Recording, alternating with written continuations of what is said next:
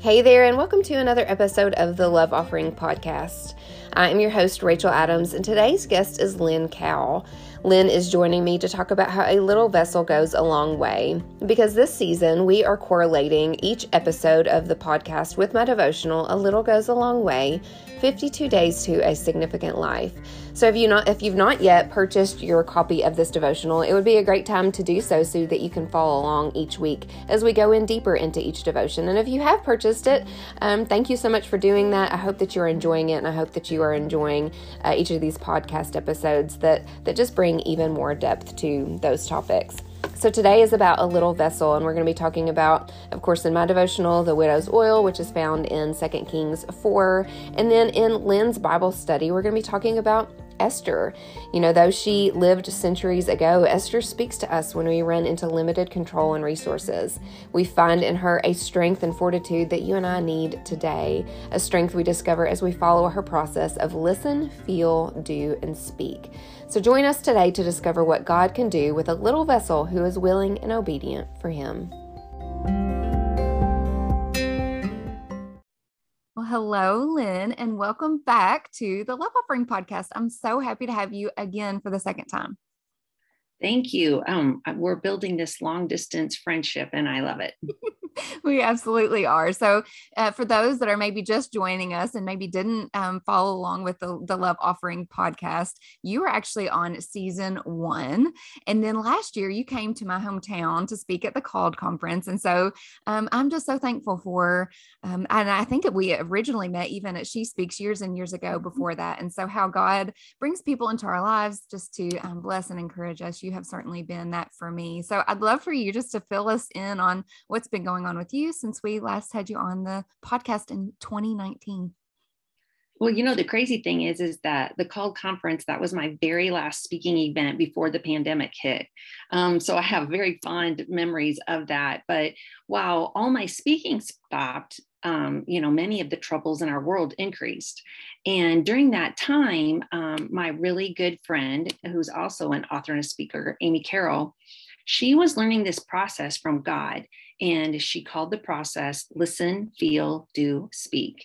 And she really thought that this was like an Amy process. And so she was telling me about it and how God was working this out in her life. And so then one day I'm reading my Bible, and, I was doing the Bible through the year, chronological Bible. And I came to the book of Esther, and I started seeing this process in the life of Esther. And I'm like, Amy, this isn't an Amy process. This is a God process.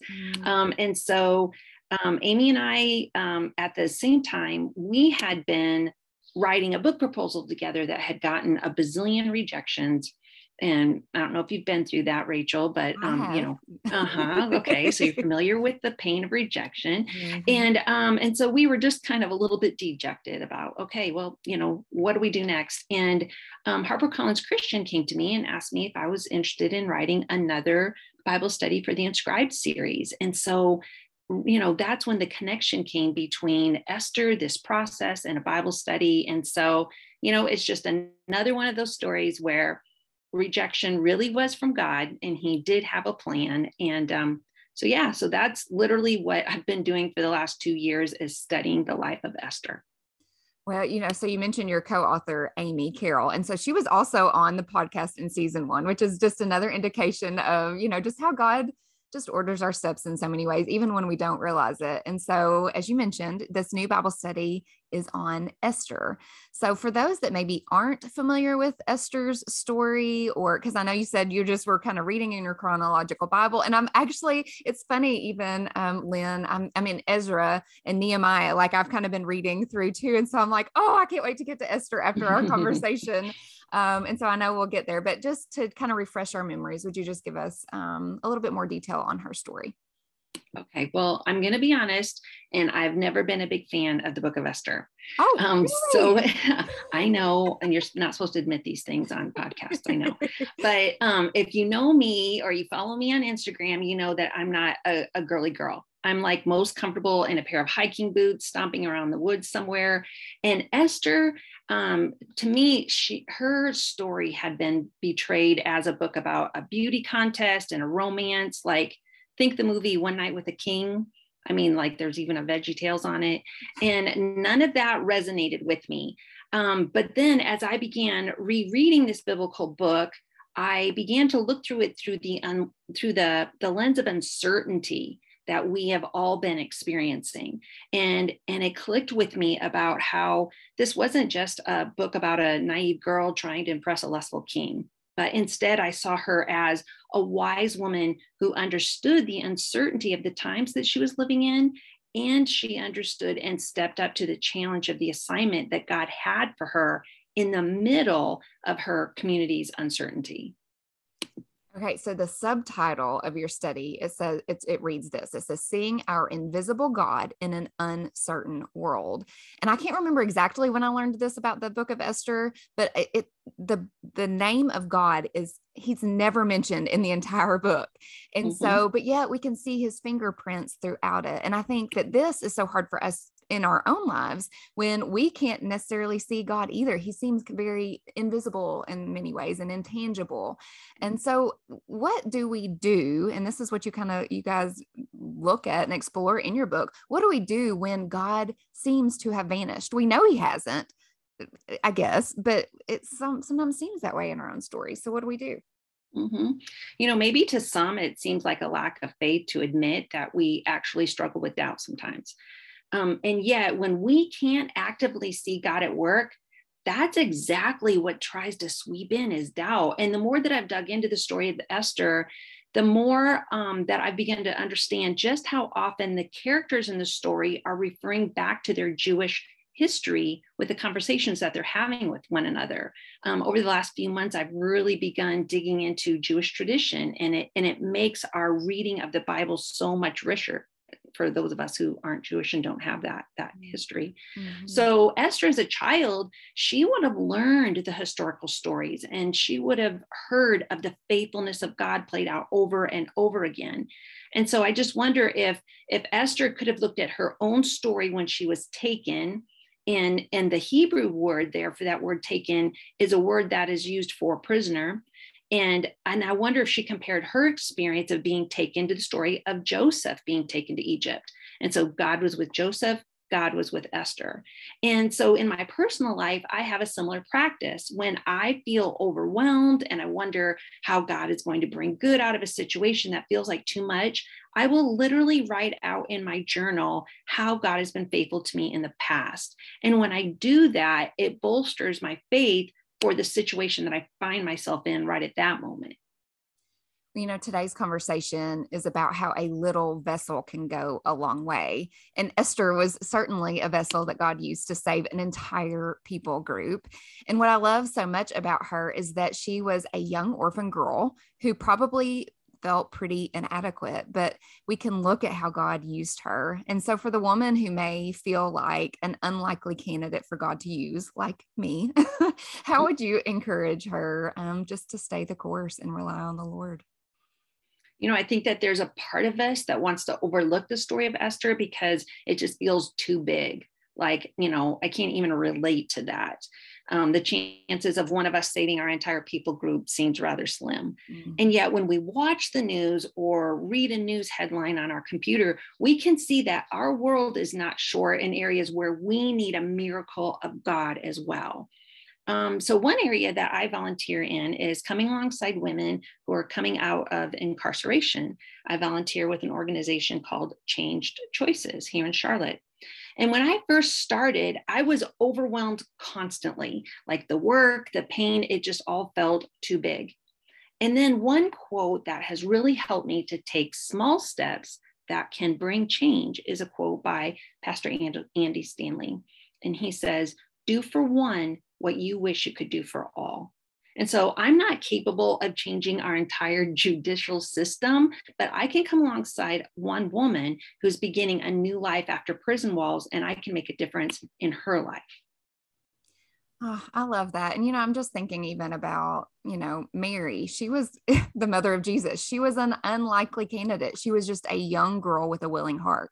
And that's what Esther really was too. And, we always hear like, you're here for such a time as this, but that's the reality for all of us. Like we were all here and we can all make a difference right where we are. And then kind of going back to the devotional, a little goes a long way. And in the devotional that's titled A Little Vessel, there we talk about the widow who only had a few resources at her disposal. And Esther also had very little in the way of her resources. So both women had to act in faith and rely on God. So I'd love to hear, how does this speak to us now as modern women who also have limits to our control and our resources? I know that I can get so discouraged when I don't feel like I have enough to bring the change that I want to see in our world. But you and I can use what we do have. So one obvious way is financial generosity, but one not so obvious means is being socially generous. So where do you have connections that could help someone who doesn't have the connections that you have? Like in the life of Esther, we don't see her giving financial resources directly to the Jews who are so vulnerable. But what we do see her give is her social resources. She generously uses her position on behalf of the people who are at high risk. And so you and I can ask the Holy Spirit to show us, what do I have? And how can I share what I do have with those who need what I have? When you look at the life of Esther too, she could have died. That's the reality. Like she was putting her own life on the line for this people group. And you talk about being sacrificial and being selfless. And so she obviously had to battle a lot of fear to save her own life as well as the Jews. So how do you suggest that we overcome the fear that might derail God's plan with the assurance that he's powerful enough to lead and transform or maybe refine us as well? It's funny that you bring up fear, because just this morning in Esther 4, I was rereading Esther some more, and I see that when Esther heard the news about this edict, the destruction of the Jews, it says that the queen was overcome with fear. And, one of the things that I'm so thankful for as I read God's word is that he included in his word people who loved him and people who had flaws, so that they were people who made mess up. They messed up. There's Abraham, Jacob, Joseph, and Esther. In fact, many commentators I read believe that when Esther asked for a second day of killing toward the end of the book, that she was possibly seeking revenge at this point, or maybe even using manipulation to get from the king what she wanted. And so throughout this entire book, we don't know Esther's reasonings, her motives for several of the moves that she made. But we do know that God used her. And so we can trust him that as we lean into the directing of the Holy Spirit, that he will use us in spite of our shortcomings. One thing I keep telling myself is my peace is obedience. His is the outcome. And so we can confess to the Lord that even though our own motives might be mixed, we can trust him to refine us, to purify us, and to use us for his purposes. I'm just thinking, and I was just trying to Google it really quickly before you stopped. So you have a book titled Make the Move, don't you? Make a Move. Make your move. Mm-hmm. And that's what I was just thinking, because I love just the cohesiveness of these messages as well. And so we'll be sure to include that in the show notes as well. Okay, let's go back to in the very beginning of the conversation, you kind of alluded to this process of listen, feel, do, and speak. And I love how applicable this can be in our own lives. And so walk us through in Esther's life first, this process of how she did that. And then we're going to go step by step on how we can apply it to our own. Okay. So listen was Esther's first step. So at the very beginning, Esther is taken into the palace, like we said, and she has no idea whether she'll live the rest of her life on a throne or in a harem corner. And so what does a gal do when she realizes that she doesn't know what she needs to know? She wisely chooses to listen to someone who does know what she needs to know. And so the scriptures tell us that she listened to Haggai, the king's eunuch, and asked him and listened to him when he told her what to take before the king. And so in listening, she gains the wisdom that she needs for the move that she needs to make. So the second step comes from Mordecai, and that is to feel. So just as I was talking about earlier in Esther 4, it tells us that Mordecai, when he learned that of everything that had been done, which was the edict to destroy the Jews, it says that he tore his clothes, he put on sackcloth and ashes, he went out into the city wailing loudly and bitterly. And so we see here in Mordecai that he felt profoundly and strongly what was happening around him. And those feelings are what propelled him to go and have a conversation with Esther. And so I know lots of times in the church, we've been taught, don't listen to your feelings, don't let your feelings boss you around. And while that is true, our feelings have a purpose. God gave them to us. And our feelings can be the catalyst for righteous action when we handle them the right way and we delve into that in the study more. Her next step then is the process of do. And I think sometimes when we're reading the Bible or we're listening to a sermon, it's really easy to get excited, like, throw out an amen or two about doing something for God. But then something happens in between that emotion we feel and the actual execution of the idea. It could be apathy, it could be fear. And yet James 2:26 tells us that faith without works is dead. So Esther models what it looks like to have our feelings move us to positive action. And then last is speak. And that's the last step that Esther takes. And it's fascinating how she does it, because especially in the time we live in where social media is such a loud voice, I think a lot of us want to flip this whole process around, and we want to speak first, or even feel like, well, I posted something, so I did something. Well, not really. You just said something. and I only say that because I'm completely guilty of it. But so unlike most of us, Esther waits to speak so that she has the maximum impact. And then when she does speak up, she doesn't stop speaking until her job is finished. And so we dig into all of those processes deeper in the Bible study of Esther. I'm just thinking, and I know I mentioned earlier how I'm like right in the middle of Ezra and Nehemiah, and how they're coming back to rebuild the temple. And I'm just looking at their lives as you're talking and how they instituted this process too. Cool. I mean, it really is. And I'm just thinking, gosh, I can see this through so many biblical models. And some of the ways they even listened was by first like fasting and really praying and being silent with the Lord. And so, and I really want to dive into this whole process so we can too apply it, since we've seen it work in the lives of these biblical people that we follow. So let's start with the listening piece. So how do we listen to wise people in our lives in a way that fills our gaps of understanding? So I'll use me as an example. When I began working with women who were coming out of incarceration, listen meant reading. And I began reading whatever I could find about the problem and how incarceration impacts women and their children in our country. But, reading can only take you so far. And so my next step in listening was to spend time with those who were doing this work for a long time. As a newbie, I listened to their experience and the wisdom that they gained from investing in the lives of these women. And then next, and my most impactful step, has been to listen to the women who are experiencing the pain, the women who have experienced incarceration. And as I listened to the pain that got them in prison, the pain that they experienced while incarcerated, and the ongoing pain that they're experiencing building new lives, that built my understanding more.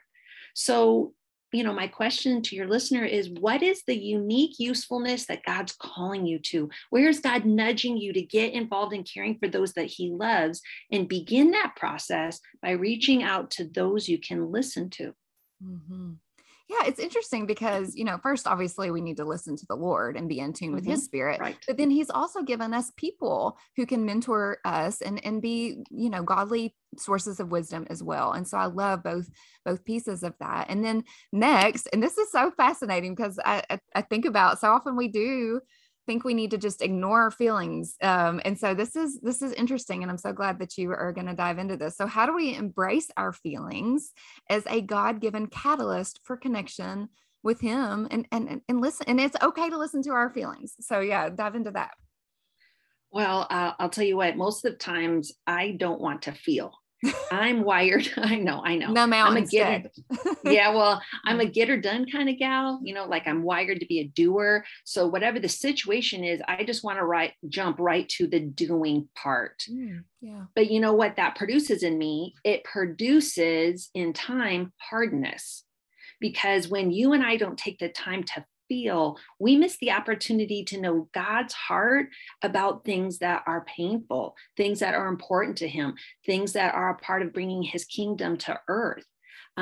It's important for us to feel because there are those he loves, all of us, he loves so much. And those he created in his very own image are hurting. And he wants to develop in you and I empathy and compassion. And so for someone like me who isn't naturally empathetic or compassionate, this is really, really needed. And entering into the feelings of others as well into the feelings of God, it develops in us character that we're going to need in order to move into do. It just is occurring to me. I wonder if Jesus even followed this process in a lot of ways. You think about him going to God the Father in prayer and in quiet and stillness. And, even in some ways, Jesus, he wept. We know he felt empathy and compassion. Mm-hmm. And then he went and did the work and then obviously spoke. This is so just an encouraging message so that I'm just seeing everywhere now. And I'm sure we'll continue to see. So, okay, let's dive into the third step, which is the one that I usually lean towards as well the most is, so go and do the work that God has assigned you to do. And so how do we do this work even when the doubt surrounds us? Well, Rachel, when I wrote Make Your Move, it caused me to take a hard look at doubt in my own life. And I'm not saying that this is true for everyone because we are all definitely wired differently. But for me, doubt as it pertains to doing good works for God, it sweeps in whenever I get really concerned about outcomes. Mm-hmm. When I get focused on what success looks like or the what if I fail scenario playing out in my head, that paralyzes me. And that's when doubt wins, when I focus on how will something turn out. But when I do the opposite, when I focus on simply obeying God and leaving the outcome to him, then I can make my work worship. And that's what matters, is making our work worship. Our peace is obedience, and then outcomes belong to God. Can you tell I have to keep preaching that to myself over and over? Well, and I'm so glad you are, because that specifically hits home for the season of life. I have a new opportunity, and I'm in the midst of making a decision whether to make the move or not. And so that encourages me so much. I needed to hear that.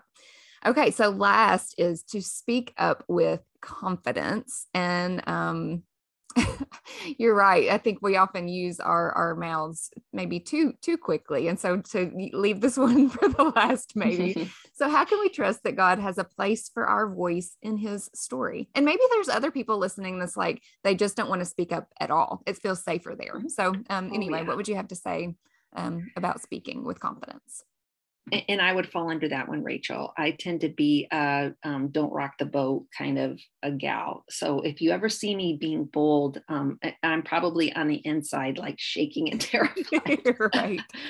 When we look at God's word and we see how he used all kinds of people to speak up in all kinds of ways, there's some that are really bold, like speaking to many people, like Paul and Peter. And then there's others that he used to speak to just one, like think of Abigail and her conversation with David when he was on his way to destroy her home and her family.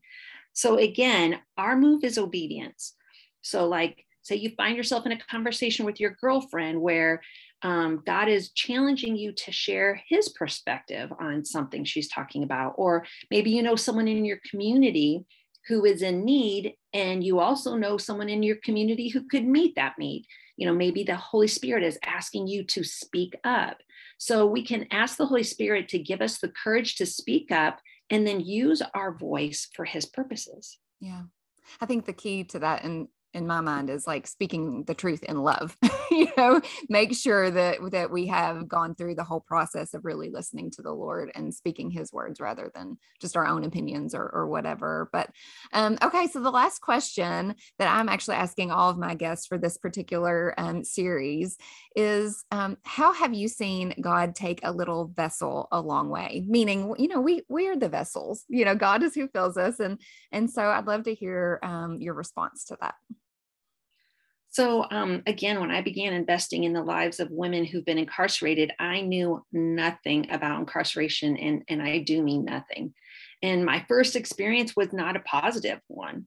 And it would have been really easy for me to say, see, this is not for me. But as I stayed in this spot of being uncomfortable as well as obedient, I have seen the life of one woman positively impacted. And that's enough for me to just keep going. Yeah. And don't you love, I'm sure, the impact of, because that woman's life was impacted by you, I wonder, how her life then has then gone to impact other ladies that have been incarcerated. Just the overflow of that is just beautiful to think about.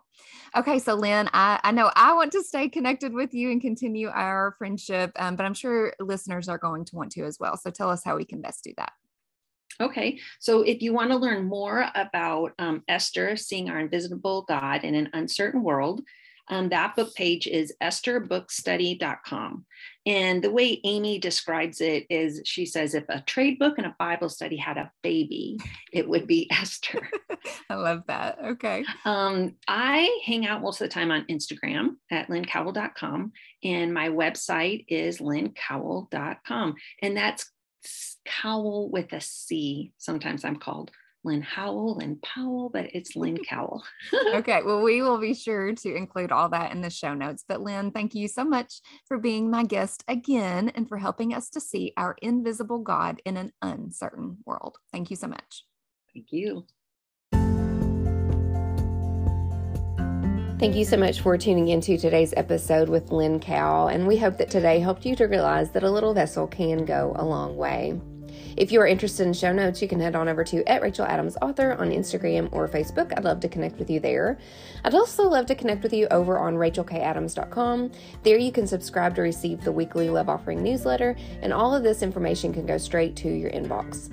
You can also find all of the previous podcast episodes. You can read the blog series. You can buy some of the significant merch, and you can download the free resources, including the book bundle that goes along with my A Little Goes a Long Way devotional. There you can get the conversation guide, a guided journal, some of the recipes, the list tracker. So I would love to share that free resource with you. And again, that can be found at RachelKAdams.com. If you have not yet reviewed A Little Goes a Long Way, 52 Days to a Significant Life on your favorite retailer, I would so appreciate if you would take the time to do that, just so more women can find this significant message.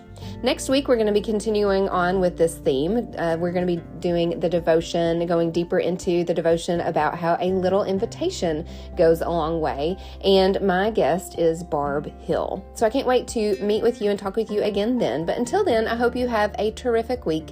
And as always, remember to lead with love.